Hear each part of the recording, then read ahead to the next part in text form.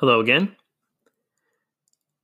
Today, we're going to read part 2 of chapter 11 of Attack of the Turtle. It was dark and the air was cool. We walked the short distance to the dock, where a small group of men stood. Nearby was a whaleboat filled with sailors. The turtle was tied to the boat. "Stand tall and act old," David whispered. "General Putnam, this is Private Wade of the 7th Connecticut. He is highly trained with the water machine. He will be making the attack." "I thought you were going to do it, Mr. Bushnell," General Putnam said. "Judging from the currents tonight, General, I felt it'd be wiser to use a stronger man. It'll take a lot of work to paddle out to the British fleet." "Very well," General Putnam said. "I must confess, I have rather limited knowledge of what is involved with water machines." He turned towards me. "We're all behind you, Private Wade. Do your best.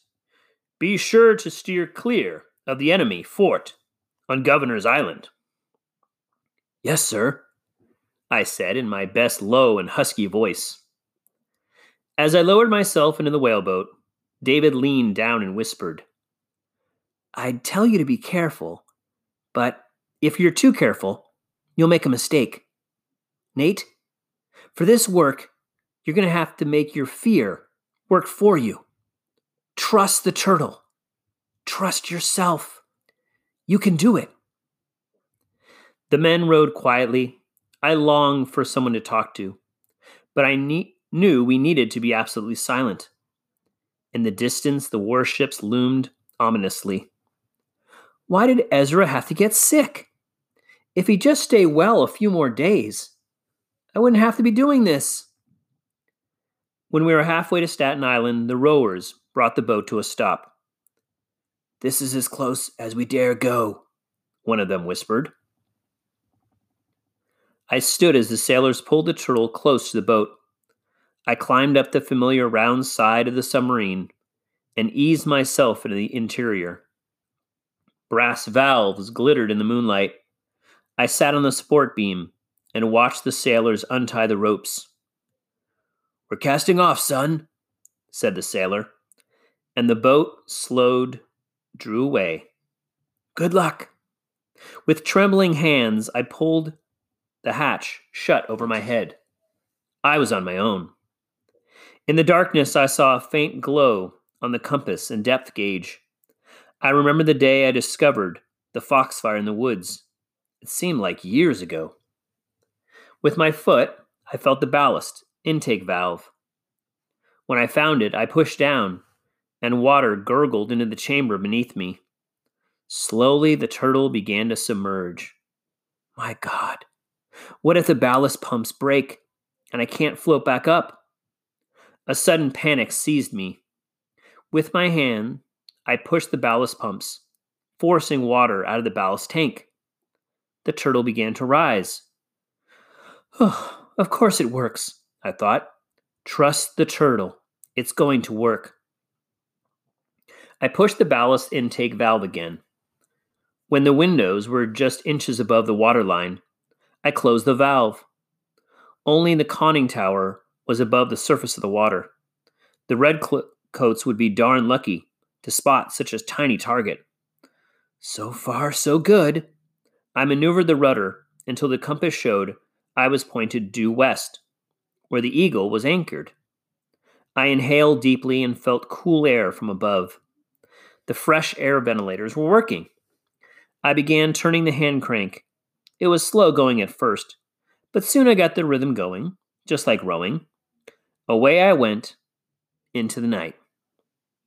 Through the windows, the vast canopy of the heavens spread out above me. 10,000 stars glittered.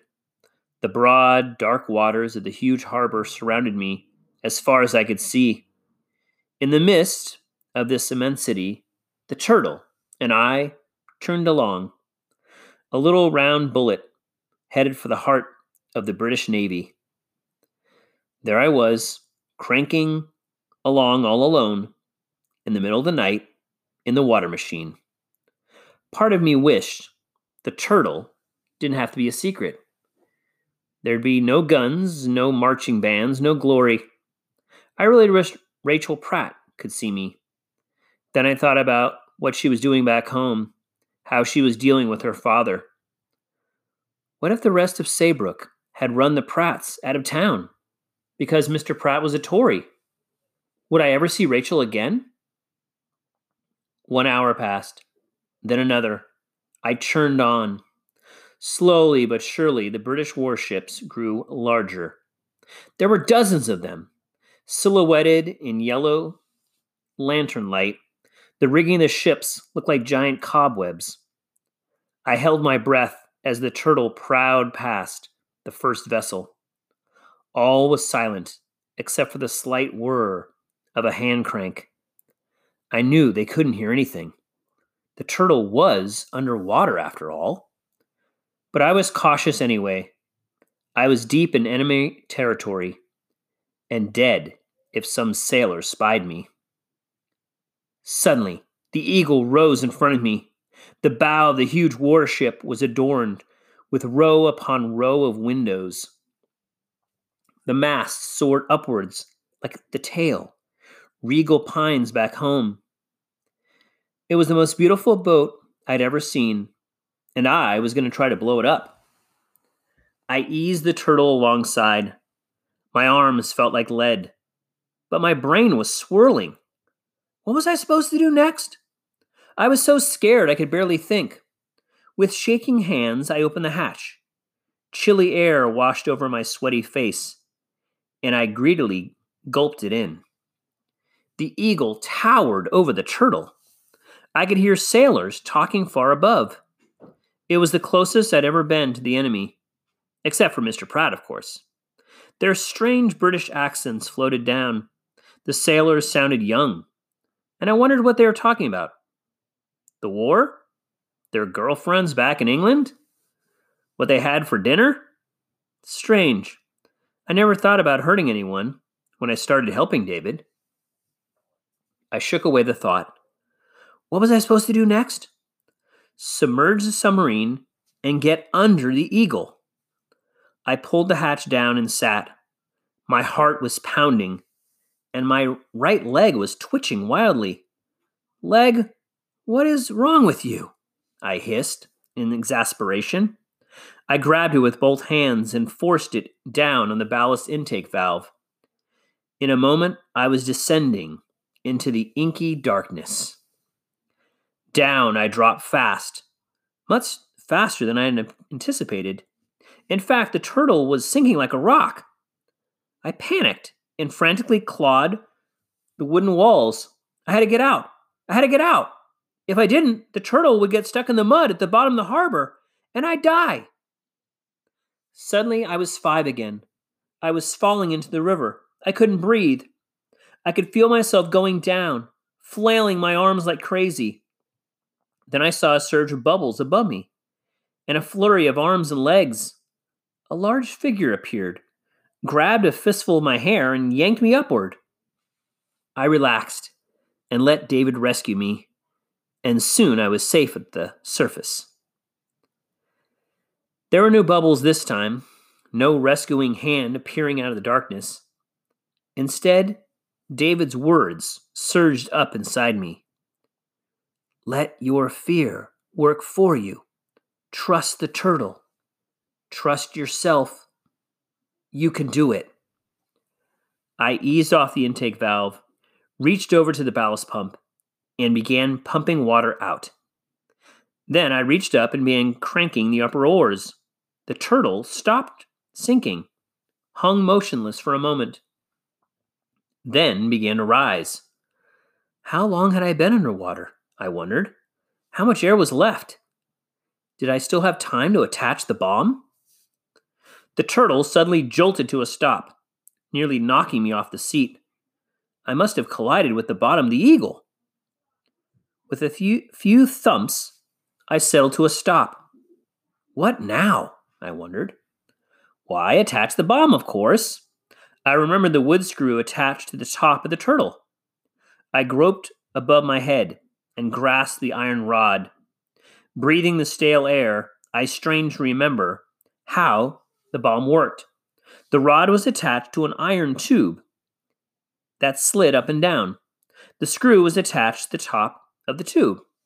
I was supposed to push the tube and screw into the belly of the eagle and twist it in. Then what? I needed to hurry, but I also needed to think. The rod and tube detached from the screw.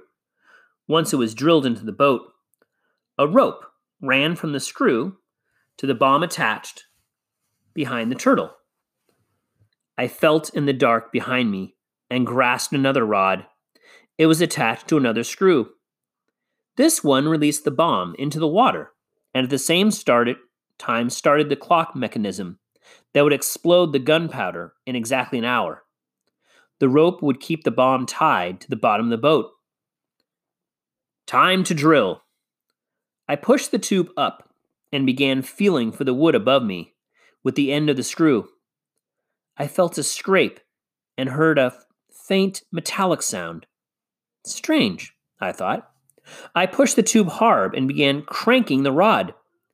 But instead of penetrating wood, the turtle bounced away. When it resettled again against the bottom of the eagle, I tried again.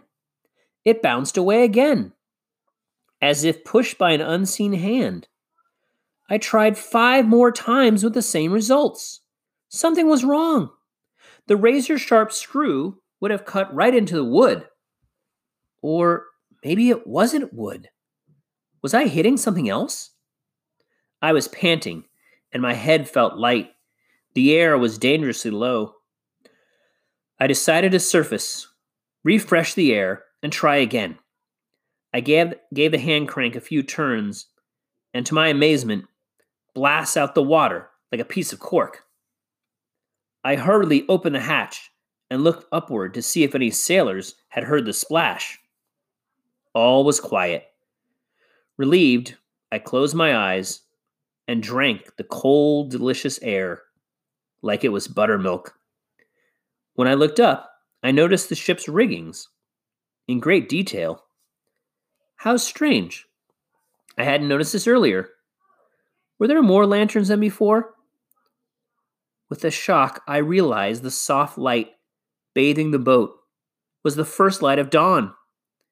Before long, the turtle would be exposed for the whole harbor to see. The sailors would sound the alarm, and I would be captured or worse. I had to think fast. I could submerge and try to attach the bomb again. Maybe I'd find wood in a different part of the boat. But by the time I'd resurface, the sun would be up. I knew I'd better make a run for it while it was still dark. But then the mission would be a failure. I didn't have much choice. I closed the hatch, maneuvered the turtle towards the east, and began working the hand crank. I was headed back to the battery with the worst imaginable cargo, an unexploded bomb. And this is the end of chapter 11.